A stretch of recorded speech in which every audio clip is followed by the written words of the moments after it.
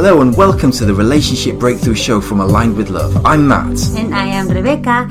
This is the place for people to have a magical, loving, intimate relationship. Thanks for joining us. Now let's get started. We often assume that as we're in a relationship, we're going to have a level of closeness with our partner.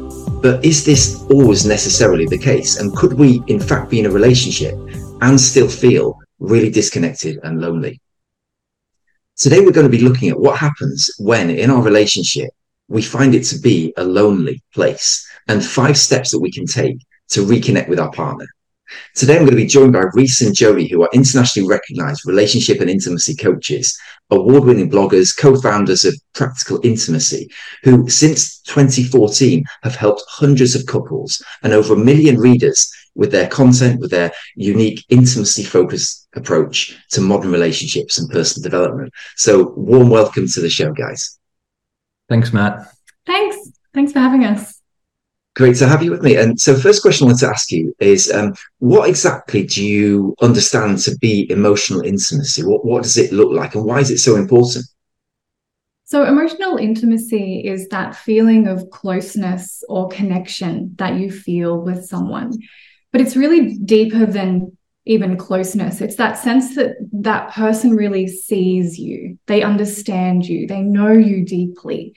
And we talk about it as being maybe one of the most profound, life-affirming experiences that you can have with another person, because it's this feeling that you're no longer alone in the world, that someone really sees the true you. And it's really core to what we experience as love and really core to what it is that we desire, the whole reason we get into relationships in the first place. I see. When we experience that level of closeness and connection in partnership, in a relationship, it really does help to create this deep sense of safety, trust, where it's safe to be us, where we can express our full selves with one another, and not only express our full selves, but have that self be loved and accepted and cherished and encouraged by our partner. Again, it really is sort of one of the core reasons and one of the core foundations of creating a healthy, successful relationship. It has very beautiful flow-on effects in terms of our sex life as well. Emotional intimacy does very much create the foundations and the framework to then develop into physical and sexual intimacy as well. I see. Yeah, I'd love to come on to that, Reece, and talk more about the link between the two, sort of emotional intimacy, physical intimacy, and how they fit together. But just on this point of emotional intimacy, I think it's such a great way to frame the conversation about relationships, because so many people, I think, when we envisage ourselves in a relationship that's really working, one of the ways we envisage that it's working is that we have this emotional intimacy with another person, isn't it? So that's a really, really nice way to sort of frame the conversation. What happens then if people are not having this emotional intimacy? What does the relationship tend to look like at the point where we might recognize, oh, we're missing something in this space? Well, you mentioned in the beginning this feeling of loneliness, this feeling of disconnect. And it's that sense that you don't know your partner or they don't know you, that maybe you're talking about your day, you're going through the motions together, but that there's not a depth to your relationship. And because emotional intimacy is so core to trust and that emotional safety that Reece mentioned before, that then has a lot of negative flow-on effects. So if you're not feeling connected, you are feeling lonely, it can lead to arguments, especially if you don't identify exactly that it's emotional intimacy that's missing. Sometimes we don't have the languaging around that. And so people might feel lonely, are trying to connect, but don't know how. And so that actually becomes a source of arguments. It can create frustration. And that has other flow-on effects as well, as Reece mentioned. I think especially in terms of conflict and how we communicate and how we resolve conflict. When there is that lack of emotional intimacy there, we don't have the skills and the tools to really be able to resolve conflict in a way where both people actually feel understood, where both people feel like they're being heard, their needs are being met. And we often see couples just getting caught on the surface level of the conflict, arguing over facts and figures as opposed to the underlying needs which aren't getting met in that conflict. I guess that's a useful way to think. So what you're saying is that many of the arguments have this like lack of emotional intimacy as like one of the underlying causes, in a way, that it may come out in an argument about the kids, but really it could be more about this lack of emotional connection. Is that right? Absolutely. Like, this is a very big this is a very big generalization, but underneath whatever the current topic is that is causing the conflict or the disconnection, almost always there is a lack of just really understanding each other's perspective, a lack of slowing down and tuning in and understanding, what is this person feeling right now? How are they experiencing this situation? That is very separate from the topic or the content of the argument. I get it. Yeah. It makes perfect sense. And as we said at the beginning, we're sort of focusing in on like loneliness as one of the key ways that we may become aware that something's missing here. And as I think you said, Jodie, we may not have the language to think, well, what I'm missing here is emotional intimacy. But can you talk a bit more about that feeling of like loneliness and how, we may not expect to feel lonely. We're in a relationship, right? But how actually we could feel lonely, and that would be a valid experience as well. Yeah, so I guess that has many different feelings within it. So it might be a sense of, I don't know what's going on in your world. Who are you? That almost emptiness of sitting across the kitchen table, seeing this person every day, but thinking, I don't know what's going on inside your world. How do you feel about what's going on in our life? What do you do all day? And how do you feel about that? What are your dreams? What are your hopes? Like, we might just feel that this person is a stranger to us. It might have another manifestation where it's a sense that we don't feel like that person sees the real us, that we're not able to open up about our feelings or our thoughts or our dreams, or that maybe we can open up, but they're not really listening, that they don't actually value what it is that we have to share. Because emotional intimacy is more than just understanding. It's also a sense of acceptance and validation. And that's why emotional safety is a key part here. This is why it builds trust. It's that sense of, I'm accepted for who I am. I'm accepted based on all these things that I share, and the things that are messy and the things that are brilliant. Like, this person really loves me as I am. See, yeah, I get that. Thank you for explaining that. And with this, we talked about the intimacy has been one aspect, or a sense of like, I don't know who my partner is. Why? Well, what tends to, if we're lacking this component, if we haven't got this emotional intimacy, how else will that play through? Give us some examples of how the relationship will start to be impacted by that. I think one of the manifestations of this is couples can be really good at teamwork. So managing the house, looking after the kids, paying the bills, going to work. Those things are all important for a relationship to function. But again, on a deeper level, there is often this sense of, is that all there is? Is that all there is to our relationship? And it can almost be this unknown problem, in a sense, where one person or even both people in the relationship are feeling this vague sense of questioning in terms of, is this all our relationship is capable of? So again, there may not be the language around, it's actually emotional intimacy that is missing here. But what we find is, like, once couples are educated essentially to, hey, there is almost this secret level of relationship that you can unlock through the tool of emotional intimacy that can have you both feeling like deeply seen, deeply felt, deeply connected as a team, that really fills the void of what's this missing piece here. I see. Something else we'll also see is a breakdown in affection.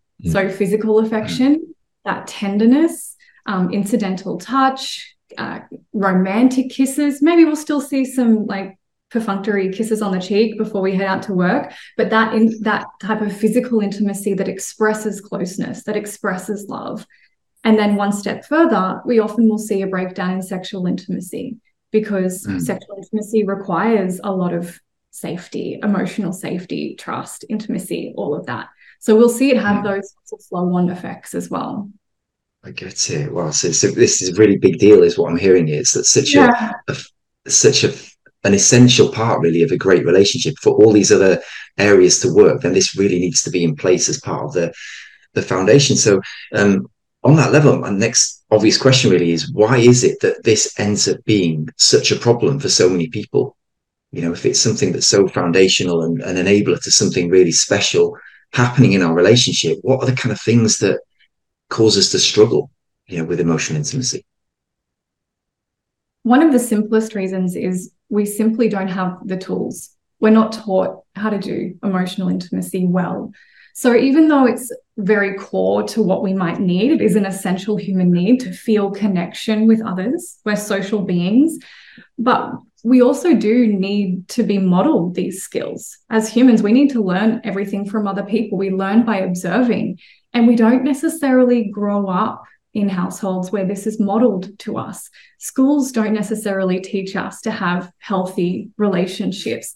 What we watch on TV isn't necessarily modeling emotional intimacy either. And so a lot of people are lacking the skills, and they're lacking the models of how to do emotional intimacy well.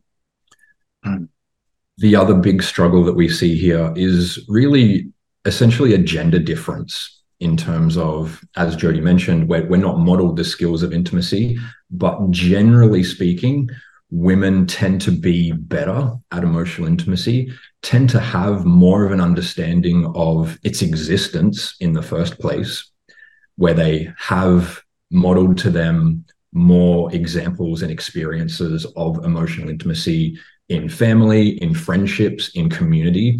So there does tend to be more of an understanding for women around, this is a thing that exists. This is a thing that feels really good to focus on and to build and to cultivate in relationships. So when it comes to intimate relationships, they do have that, there is more awareness around essentially the problem here, especially when there's a lack of emotional intimacy in intimate relationships. On the other end of the spectrum, we have men who don't really ever, we don't see examples of this in our relationships. It's not something that's modeled to us. It's not something that we're taught. It's not something that we have an awareness of as something that exists, that is able to be experienced.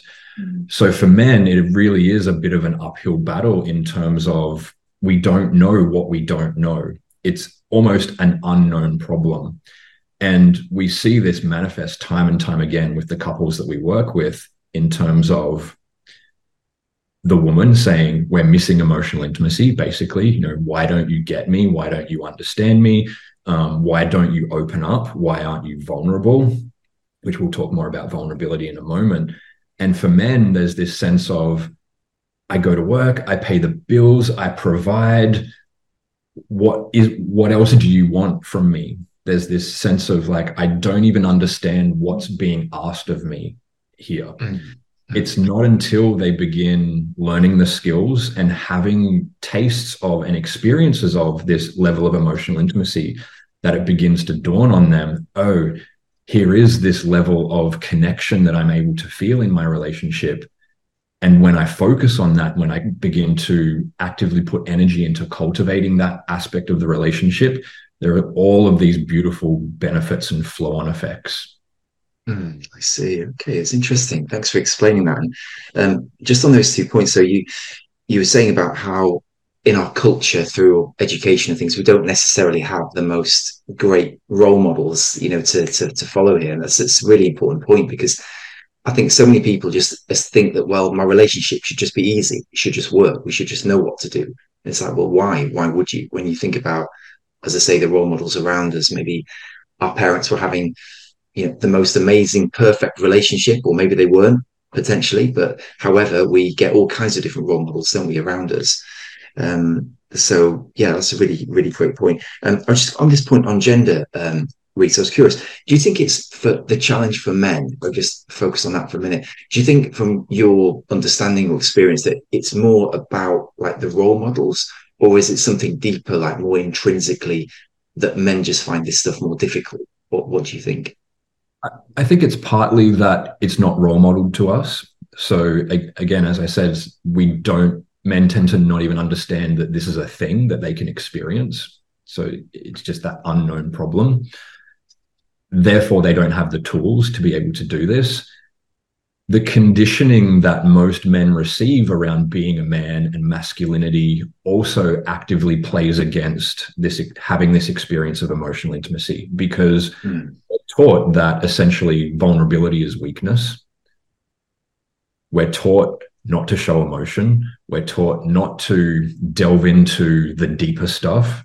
We're actively taught to essentially suck it up and move ahead. Yeah. Don't get bogged down in how you might be feeling about something.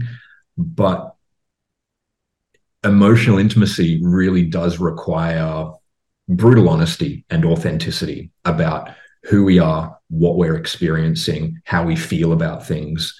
So in terms of creating emotional intimacy in relationship, men really do have to actively challenge all of the messages and conditionings that we've received around, don't be vulnerable, don't show your feelings, don't be honest about who you are, don't admit that you might be struggling with something. That is a huge barrier to intimacy. And one that does need to be very actively looked at and addressed. I get it. And do you think there's a kind of flexibility required, Reece, as well? Like where, there might be areas of a man's life where that sort of emotional vulnerability may not really be what is required, or may not be really helpful in certain situations. But then in his relationship, it is very helpful. And it's sort of being able to bring certain qualities in different situations. What do you think? Absolutely. Yes. In terms of I call it like the old school conditioning of masculinity, where it's like, suck it up, move forward, achieve your goals, very dynamic and direct. There's absolutely a time and place for that. Like, I'm not here to completely throw masculinity under the bus and demonize it. There are very helpful aspects of that where, in your job, you don't want to be sitting there all up in your feels talking about how vulnerable you're feeling right now. Yeah. You want to be able to employ this tool of not getting bogged down in emotion, being able to prioritize and goal set and move ahead and be quote unquote traditionally masculine in that way. There are absolutely time and places where that's relevant in life. It's a very important skill to have. And having said that, we also need to learn discernment around when is the correct set and setting, time and place and environment to use tools. In our intimate relationships, that level of trust and acceptance and teamwork absolutely does require us to essentially put down the armor and show up in a more honest, authentic, vulnerable, here is the totality and the complexity of who I am as a person, not just a man, but a human who is complex and multifaceted and does experience struggle and also does experience success as well. But just having the skills to be able to show our partner the totality of who we are, to help them know who we are, to help them see us and understand us. And rather than that being a liability, that sort of traditional idea that vulnerability is weakness, it's actually the opposite. In the context of intimate relationship, it gets to become a superpower. Because our relationship gets to be this place where as men, we experience that being seen and accepted and loved and championed for the totality of who we are actually helps propel us and actually helps us become more empowered as opposed to less. I see. Makes sense. Thanks for explaining that. And I can definitely see how this is such I like the word superpower. It's something that can really take your relationship to a different level. Just one question in terms of, because we kind of framing emotional intimacy as being one of the goals here, or something to really work on and enhance. Would you say it can well, at least in theory, can it go too far? I mean, can we have like too much of this? And could it ever become a challenge in that respect? Or do you see it more as something just to maximize and bring out as much as possible? I believe maximize and bring out as much as possible. But within that, I think is an important clarification to make. Emotional intimacy isn't just talking about your struggles, or here's all the things that I feel sad about today. Here's all of my trauma. Here's all of the ways that I feel insecure. When we think of emotional intimacy and talking about our feelings, people often assume that means all the bad stuff. And I want to mention that emotional intimacy can include talking about the things you're proud of, talking about your celebrations, talking about the things that you feel hopeful about. And so I think the idea of could we do emotional intimacy too much is maybe coming from the idea that, oh, we can't just sit around moping all the time. I would instead say that maximizing emotional intimacy means just sharing who you are with the important people in your life. And it won't just have benefits for your relationship. Emotional intimacy is really core to self-esteem. When we talk more about, yes, the things we're struggling with, but the things we're proud of, the things we're looking forward to, our ideas, our opinions, we actually develop a greater sense of understanding of ourselves. And there is a lot of research that suggests that we learn who we are, we grow our sense of our individuality in collaboration with other people by sharing who we are and their responses in return. And so when looking as well at like how men have struggled with this and this invitation for them to embrace emotional intimacy as a superpower, it won't just help your relationship, it will help you as a man. And I think when we live in a culture where, for instance, men are struggling, the rate for suicide for men is much higher than for women. And I believe it's because of this culture of don't share your feelings, whether they're good, whether they're bad, just keep this armor on at all time. So I believe that emotional intimacy can also be a part of a healthy psyche, and overall like mental health and well-being. See. Fantastic. Any other benefits, Reece, you want to add to that? What other reasons should we be getting excited about this and about the opportunity of enhancing this in our relationship and in our lives? I mean, we've found through our work that there almost is no limit to the depth that you can take this.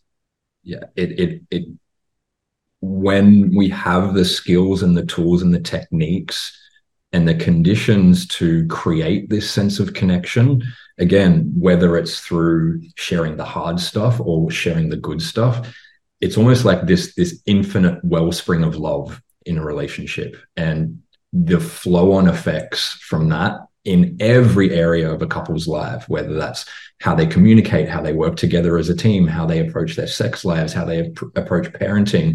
As Jodie mentioned, like the individual effects of just feeling more confident as a person, not necessarily within the couple. It's like, yeah, I know we're sounding quite over the top in all of this, but for us and for our work, it really is like the bedrock of just a healthy, happy existence.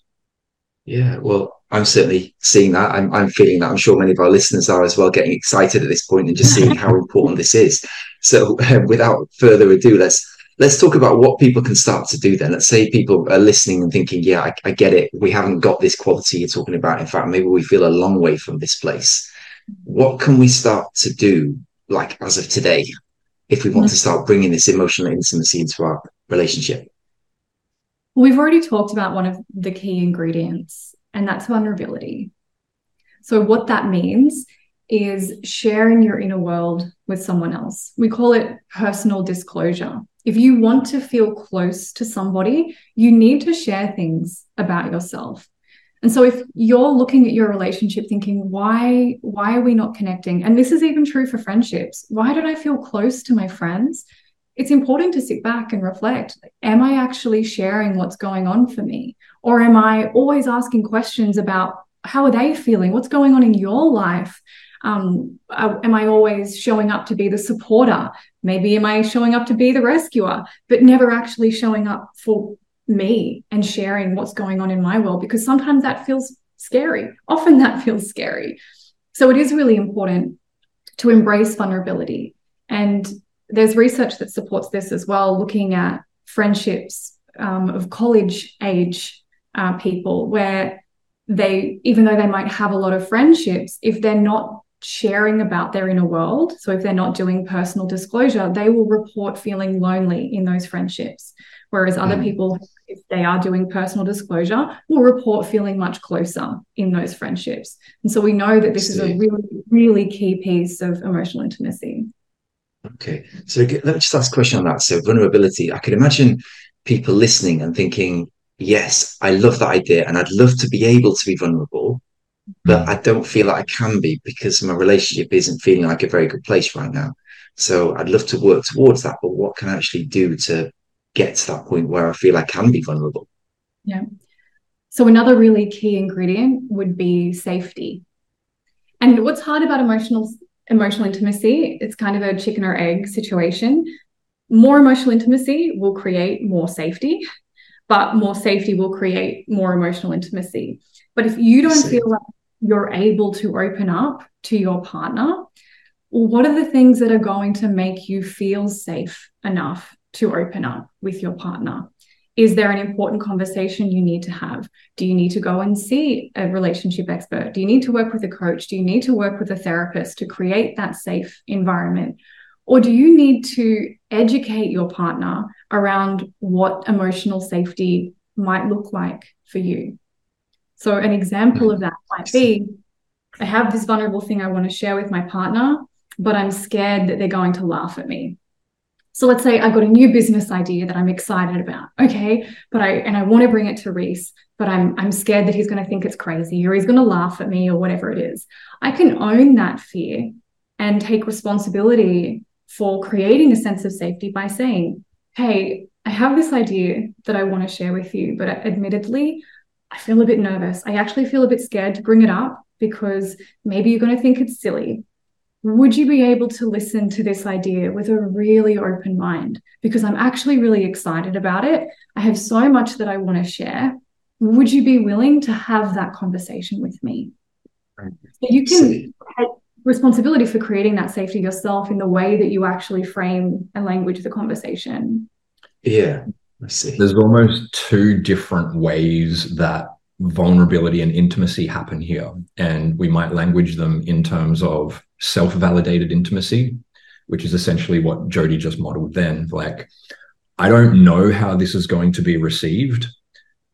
Ultimately, big picture wise, I would love that sense of curiosity and acceptance and welcoming and cherishing and championing me. But there's almost no guarantee here. So that's the vulnerable piece of this, of like, maybe there is a lack of safety in the relationship.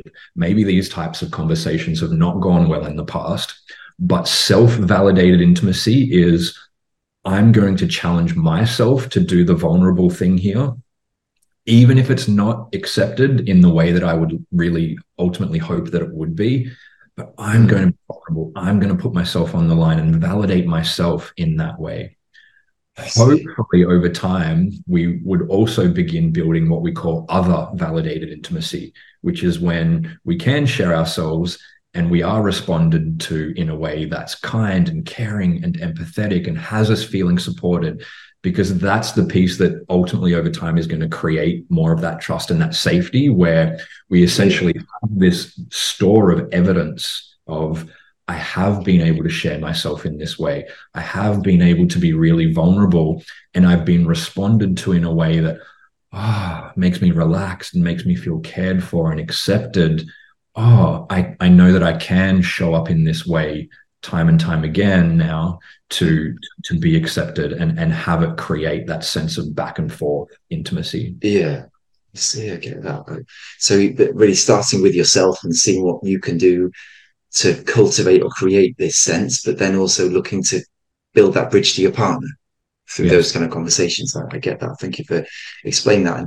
And just on that point, really leads on to my next question, which was, I wanted to ask, do you find that sometimes or often there can be a gap where one partner really wants to be more emotionally intimate, and the other one maybe doesn't see it so clearly, or has got some struggles around this area, or just doesn't get it. And just wondering if you come across that, and if so, how do you deal with it? Yeah, this absolutely shows up all the time. We talk about having a higher desire partner and a lower desire partner. And it doesn't mean one person wants it and the other doesn't. It's just there's often one person who that's the thing they're really craving. And so they're really keen to create that. The other person may not quite get the value of it yet. As Reece mentioned earlier, that often is a gendered issue, with men not really understanding or having experienced emotional intimacy. They don't necessarily get it. Women who often experience it in their friendships, with family, they want that in their intimate relationship as well. But it's not just always a gendered issue. And sometimes we have men show up. They're the ones really wanting that emotional depth from their relationship. So yes, we absolutely see this all the time.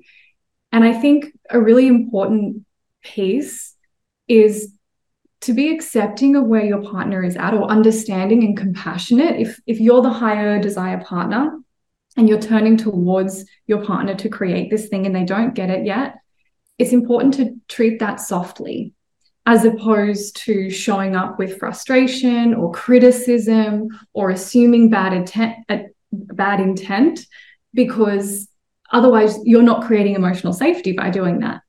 They're not going to open up to you if you're there complaining and saying, well, you're not interested in this thing, and why don't you want to be closer to me? I can't believe I tried this and you're not showing up. That's not going to make someone want to soften and open, right? I see. Okay. So if you can find a way to own what it is that you want and invite your partner along on that journey with you, hey, here's this thing that I want, and here's what I think it could do for our relationship. And hey, it's not so scary after all. We could just start by sharing our celebrations. Help them, give them a small safe taste of it so that they are then more motivated to prioritize this thing with you. I see. Very often also how this issue presents in terms of a lack of emotional intimacy and connection. The higher desire partner for the emotional intimacy will often have that frustration and that resentment built up over months, years, decades of not experiencing this. So I think that is why it is absolutely important to get an external party involved, whether that's through counseling, therapy, coaching, because one person, the high desire partner, trying to educate when coming from a place of frustration and resentment will most often not be received well.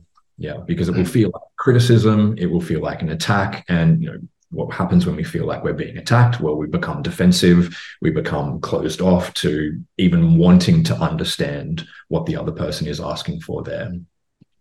That's a really great point. It's so difficult, really, sometimes to present our needs in a way that doesn't sound like a criticism. Isn't it? It sounds like, well, are you saying that there's something wrong with me? You're saying and then all of a sudden we're in a different sort of conversation that really isn't leading anywhere to emotional intimacy. In fact, maybe the other direction. So I think it's a really, really great point about getting support, so we can get an external perspective and just help to navigate it. That makes sense. That's true. No matter how well you can express your need, because your partner wants you to always be happy. Like, we see this so much. Your partner wants you to be happy. They want to be a source of just all that is wonderful. If you turn to them and say, hey, something's lacking, you may not be attacking them at all with that, but they're going to feel like it's still some way that they're not good enough. And so we see, even when people are so conscious of how they express their needs, they will still be met sometimes with defensiveness. It will still feel like criticism, because it's hard to have the person you love turn to you and say, hey, I'm not happy with our relationship. Here's this thing that's lacking. And so again, that's where it really can be helpful to have a third party sort of really supporting that conversation to remain productive. Yeah, definitely. Thank you for that. And I would like to come on to a point that you mentioned earlier, which is around the sort of sexual connection or sexual attraction connected to this area of emotional intimacy. Can you explain how you see these two connected and why, how these things are joined up, really? as we've been building the case for the importance of emotional intimacy in a relationship, it really does lay the groundwork for this sense of connection, this sense of safety, this sense of trust, this sense of collaborative teamwork. And those are the conditions for a healthy sexual relationship to really thrive, where we do feel deeply known, deeply seen, and not only seen and understood, but connected and accepted from one another. That helps us to feel relaxed with one another. Yeah. That sense of safety and relaxation are really important qualities for a sexual relationship to thrive. There's also this other lovely benefit. We know the main thing people are looking for when reaching out for sexual connection is intimacy, connection, closeness. And so we would often say that emotional intimacy is within sexual intimacy. So it creates the environment for emotional intimacy, but often that is what people are reaching out for, that sense of closeness. And so they are really interrelated in that they support one another and help to actually create one another. Very often when we're working with couples around this and we ask the question, like, why is sex important to you? What does it give you? We get the very obvious answers of it feels good, it's pleasurable, it's fun, it's exciting, yes. And when we keep asking that question, like, and what else does it give you? Almost always we land on the concept of connection.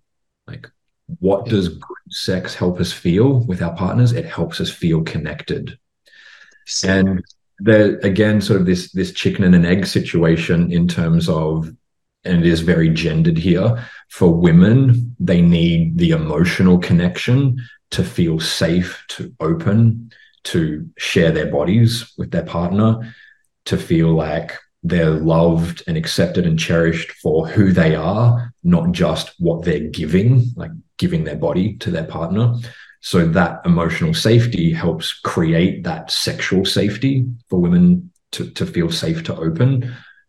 Conversely, for men, it's almost the other way around a lot of the time, in terms of the sexual intimacy helps them to get to that place of emotional connection. It, for a lot of men, provides the platform or the avenue or opportunity to experience that deeper level of emotional intimacy. See, that's useful. So it can work either way around. It's what I'm hearing there, that, you can have, well, they sort of tied together. I think as you're doing the suggestion, Jodie, it's like, they kind of go hand in hand, and you could have one and then the other, or the other then, so are you saying that there's like no real right or wrong? It's just people finding their way into a connection that works for them? How would you explain that? There's definitely no right or wrong, like both are completely valid. But I think a common stumbling block is if we look at how sexual desire and arousal works for women, is that it's going to be hard for a woman to actually experience sexual desire and arousal if she doesn't feel the benefits of emotional intimacy. So safety, trust, feeling accepted and loved. And so that does create a bit of an order of operations. Okay.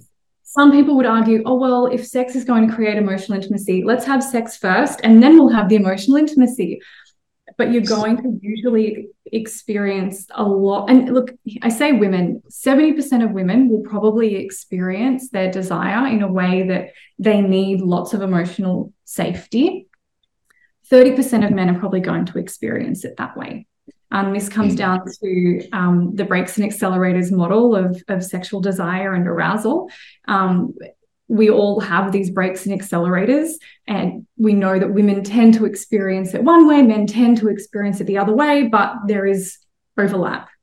So when looking at creating sexual connection, we do need to factor in what's the environment that's going to help me to feel desire, to feel aroused, so that doesn't actually become a hindrance. And I don't ever have to force myself to get emotional intimacy. That's not the goal. So it is really important to slow down and create that emotional intimacy first. we take the perspective here. We use this saying, we can only go as fast as the slowest part of us feels safe to go. So in terms of women, in terms of that responsive desire, it's very slow compared to the quickness of arousal for most men. Like men, very quick to get aroused, very quick to get going. It's like sexual intimacy, let's go. Yeah. Yeah, I see. That feels good. That feels natural. And that's okay. There's nothing wrong with that. But in terms of working collaboratively to create mutually fulfilling sexual experiences in a long-term relationship, we can only go as fast as that slowest part feels safe to go.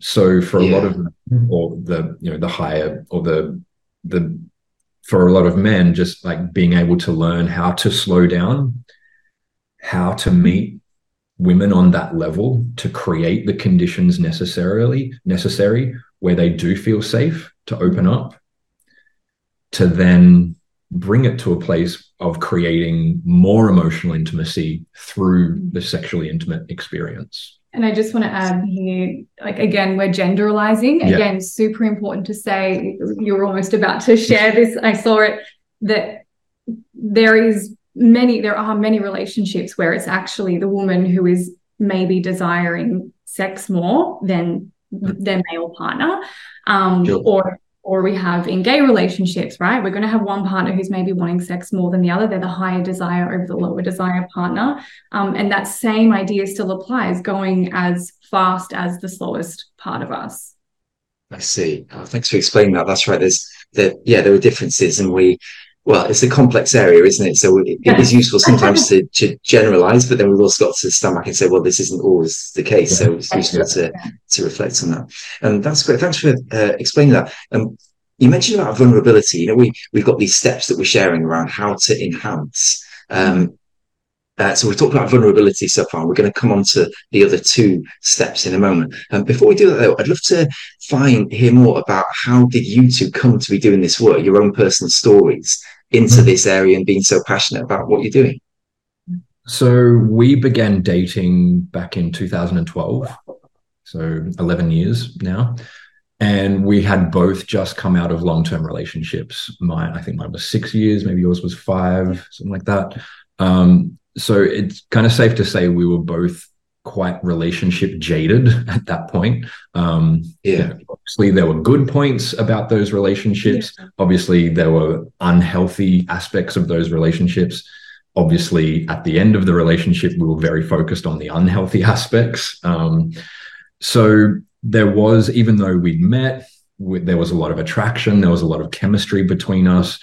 We were both very reserved and very reluctant in terms of pursuing a relationship with one another.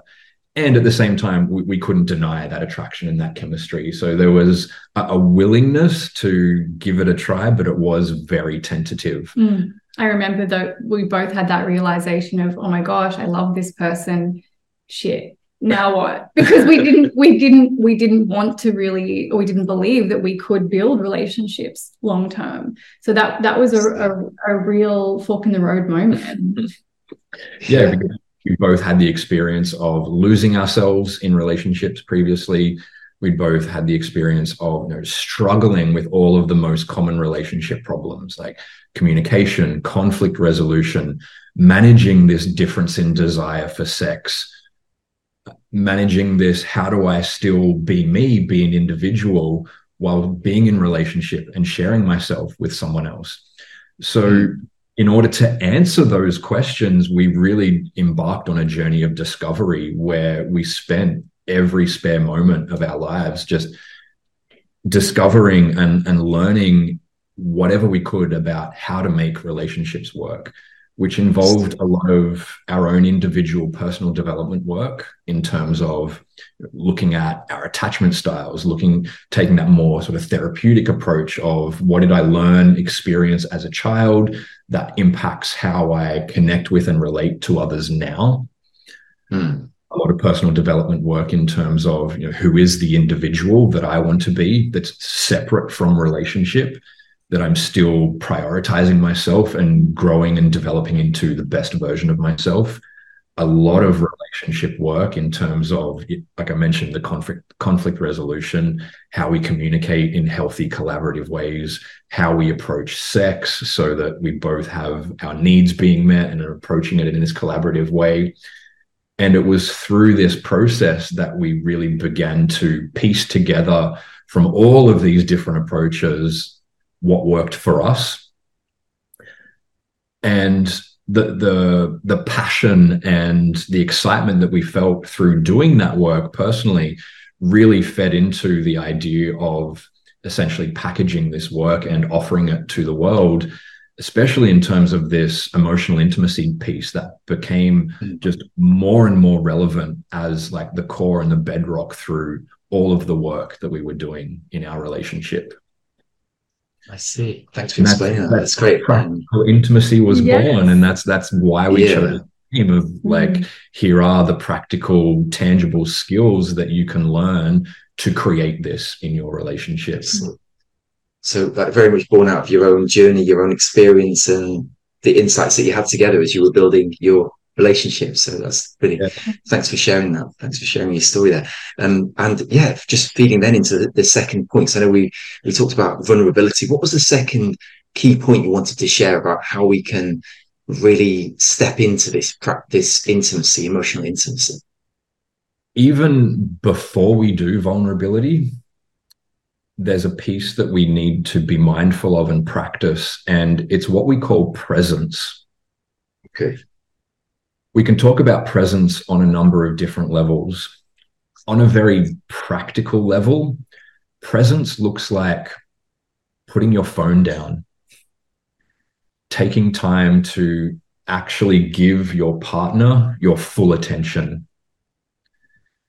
On a more intangible level, presence begins with presence with self.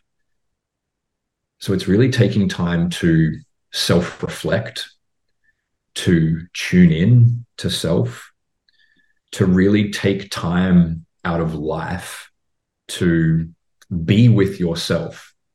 And it might be helpful to acknowledge like what presence tends to not look like. Please, that'd be helpful. Most people are so caught up in the busyness of life, whether that's work, kids, what are we cooking for dinner? What are we going to buy Aunt Mabel for her birthday next month? All of those things are incredibly important. All of those things absolutely need and deserve our attention. Life doesn't function without putting attention and effort into those areas of our life. But with presence, we're looking at, okay, let me take a step back from the coal face of life, essentially.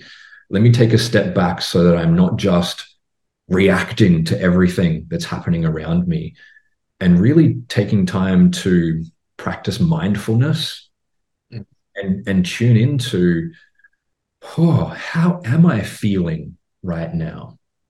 We talked about vulnerability. We talked about sharing who we are as a person, the good, the bad, the ugly, everything in between. Before we can do that, we need to have something to share before we can share it with our partner. So it really is the practice of just getting present to what is actually happening inside of me right now. We might not have the answers to that. I don't want to paint the picture that we can ever fully know ourselves, but it's essentially the willingness to actually look. See, that's really useful, Reece. Thanks for explaining that. So what I'm hearing is that in order for us to be able to show up in this emotionally intimate and emotionally vulnerable way, we need to be in a certain place ourselves, which you're framing as presence, as a way of like reflecting on ourselves, knowing ourselves. And is that right? So you mentioned mindfulness. So talk us a bit more about what that looks like and what we can do if we want to be more mindful. Well, there's the mindfulness with self, and then that presence does also become essential when you're doing emotional intimacy with your partner. And so when you're looking at creating presence with your partner, in that context, mindfulness looks like, as Reece mentioned, putting your phone down, taking a moment to create a space where you can be with each other. So maybe that is closing your computer or finishing off that email for the day. Maybe it's cleaning the kitchen so you have a sense of the day is done. And then sitting with each other, taking a few moments to look at your partner, to look into their eyes. Quite often when we facilitate this with clients on our calls, when they sit, we encourage them to sit opposite each other, to look into each other's eyes, and then just to take a few deep breaths and to breathe, to feel into their body, to feel into the space with their partner. And they will often say to us, this is the first time we've looked at each other like this in years. Because often when we first meet, we'll spend all the time looking into each other's eyes, gazing and appreciating one another. But in the busyness of life, we lose that, we miss that. So it's creating that space, it's slowing down, breathing deeply. I mean, one of the most core principles of mindfulness, and really being with each other. I see. Thank you for explaining that. So there are things that we can do together as well, which will increase the sense of presence, like breathing together, looking at each other's eyes. So thank you for explaining that. And yeah, I can certainly see that if we're very, I think you used the word reactive, Reece, if we're just sort of flitting from one thing to the other, and we're sort of in this everyday state of panic, it's going to be quite hard to then be emotionally vulnerable, emotionally intimate from that place. Yeah. And what's even more challenging is that life is set up in a way to essentially perpetually distract us. It's almost like we're working against I won't call it the natural order of things, because we can argue that it's not entirely natural, but just the way the world works, it continually demands our attention. Social media is a great example, is actually designed to suck up your attention in that way. So not only are we needing to learn the skills of mindfulness, but to actually like resist the natural temptation to just go along with the flow, to become complacent essentially, and not be in the driver's seat of our life and our experience, but again, to almost disconnect from the everyday world and take this very intentional time of, I'm unplugging in order to plug into self, in order to connect and plug into relationship. And there are other ways, other tools and techniques that we can help us do that as well. Like we're talking about mindfulness, which is essentially just learning how to bring more presence to your emotional state and your mental state. So, just observing thoughts as opposed to your thoughts thinking you. The body is a very, very good gateway into becoming more present. It's like there are always sensations happening in the body. And just taking the time to slow down and be curious about, what am I actually sensating right now? Developing a greater sense of emotional intelligence, which is just bringing more discernment to, what are these things that I'm actually feeling here? That level of awareness is a fantastic place to start. Fantastic. Thanks for explaining that. So we've got vulnerability and we've got presence. So what's our third call to action, or third invitation to focus in a different way here? The next thing we would encourage people to look at is empathy. And this is big. And I think almost every single one of the ingredients we've shared has almost an internal part to it, and then the external, what you're doing with your partner. And empathy is no different. We really encourage you, if you're showing up with your partner and you want to create that intimacy and that connection, you need to show up with an open mind, or we call it curiosity. So how you listen and how you respond to your partner is hugely important. So showing up with empathy means really listening, not to fix. You're not listening to their problems so you can be like, oh, okay, well, here's what you should do. Like, that's one of the biggest traps that we see couples fall into. We fall into it all the time. I don't want my partner to feel bad, so I'm going to try and fix their problems. But that doesn't create emotional intimacy. Instead, it's being curious and trying to understand, what must this feel like for them? If everything they said was true, if I assume that everything that they're explaining makes sense, What would that be like? How could that make sense? You're looking for a way to adopt this as a reality that makes sense to you. Yeah. And so that often can be challenging because our partner might be sharing a reality that's very different to ours. We see this as very difficult during conflict, for example. But then empathy is crucially important. So really listening to understand and not simply to respond. When it comes to this element of empathy, we have this thing that we've called emotional logic. So as opposed to listening to fix, as opposed to, if we're using the example of conflict, for instance, very often a partner will respond on the level of logic of like, here's why you shouldn't feel that way. Here's why what you're experiencing is wrong. If you just understood it in this way, you wouldn't have to feel that way. When we introduce this concept of emotional logic, we're essentially inviting people to do away with, okay, it might not make sense on the logical, rational, mental level, but let's imagine for a moment there's an emotional logic to this. So the partner listening is taking the perspective of getting curious about how does this emotionally make sense? How can I essentially, empathy is stepping into someone else's shoes and understanding what it feels like to be them. So you're essentially putting your idea of reality in the world to the side for a moment, stepping into the perspective of another person and looking around and going, wow, how does this make sense? And we want to be clear, this is incredibly difficult to do. Like, this is the most... Why do you think it's so difficult? So what makes it so challenging? Especially in the context of conflict, essentially what's happening is on some level, we're disagreeing with each other's version of reality, of what happened. Yeah. If one person is sharing an upset, the other person is hearing that, essentially in their mind constructing evidence of here's why you're wrong, here's why that's not what happened, here's how if you could just look at it in this way, you would see that essentially I'm right here.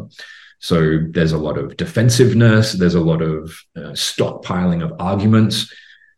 In that moment, essentially both people are triggered, both people are in a highly reactive emotional state.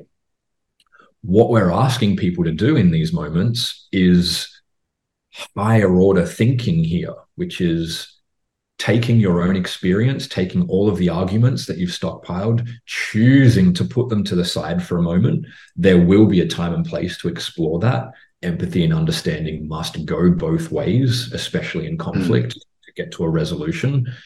But for one person to put that aside and just basically take the perspective, let me see how this person emotionally makes sense right now.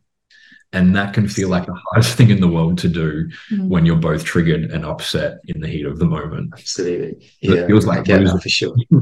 Yeah, that's a tough place to be, to navigate in that moment. And I guess that's where the point you mentioned earlier about presence comes in, doesn't it? If we can stay present and not get into that highly triggered state that you're describing, that's going to help, right, as well. So that all makes we will always get triggered in intimate relationships and in life. We take the perspective that the goal is never to not get triggered because we don't know what's going to trigger us. The real journey and the real progress here is like, what happens once we notice we're triggered? What then do we, what skills and tools do we have to get us to that place of empathy and understanding? I see. That makes sense. Reece, perfect. Well, the last thing I wanted to ask you, thanks for explaining all of that so far. I'm really curious because I know you two work together. I'm fascinated to hear how it is working together as well as being in a relationship. How do you navigate that? The great part about this is that all of the perspectives and the frameworks and the techniques that we teach, we absolutely have to battle test them in our relationship as well. Yeah. And working together is highly triggering for us in a lot of ways. And we do experience a lot of relationship conflict when it comes to how we run our business and the ideas that we have and how we collaborate to work together in that way. Yeah. And as you were saying before, the goal is not to get triggered, it's how you handle it. And so for us, we disagree all the time. We have different different perspectives. We have very different creative styles. That's probably where we clash the most when we're creating blog articles, when we're trying to write. That's really challenging. But we're lucky because we have really great skills for handling conflict. It gets to be this opportunity. And sometimes it's those moments where like, oh, yeah, we've got to practice what we teach right now, right? Yeah. What we preach. So that has been in some ways challenging, but also beautiful, because we've honed these skills, and every time we learn something more about a hidden trigger, which then helps us, show up with our clients in a more embodied and compassionate way, because we're experiencing this stuff in our relationship as well. I think what I love about this is that it's not just theory. It's not just, here's this thing I read in a book, and we should ideally be able to apply this to our relationship. It's through our own relationship and through also working together that we essentially poke holes in the things that we teach. Is like, oh wow, I've discovered how actually I'm trying to employ this tool or this approach. Here's a problem with that I didn't see before. And only through that experience of trying to apply it to our own marriage that we're able to come to those much more granular distinctions around here's how to make this better, essentially. I see. Great. That's useful to understand, I'm sure. Well, we have a similar dynamic challenge, where you're business partners on the one hand, but intimate partners as well, and it's a whole journey. That's probably a whole podcast episode on its own. But yeah, good to get your thoughts on that. Well, I've really enjoyed the conversation this morning. I know you're both Australian nationals, but based here in Europe, in Greece, I believe, at the moment. But how can people keep in touch with you? Give us an idea. How can people find out more about your work? So the best place is our website, practicalintimacy.com. So that's where we have all of our articles. We have online courses. You can reach out there. For instance, if you're interested in doing coaching, we have our discovery calls where people can discover all that on our website.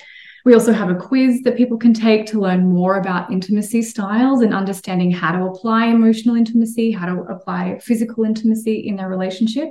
So practicalintimacy.com is the best place. We are on social media, but we are not big social media users. So yeah, you'll find a lot of tumbleweeds on our socials. But you're welcome to come and hang out there. But the best place is jumping on our website, even joining our mailing list, because that's our preferred way to stay in touch with people. See, amazing. Well, that's great to hear. Well, I've really, really appreciated your time today, and I love your insights and as well your passion that comes across so strongly for what you're doing to want to help people and make people's relationships work. So I really honor your work and your passion and enthusiasm for what you're doing. Would you like to leave maybe each of you with a final maybe reminder, action, call to action for people to take away? The first thing that comes up for me, and this is just completely out of the blue, is just a reminder for people to take the time to slow down.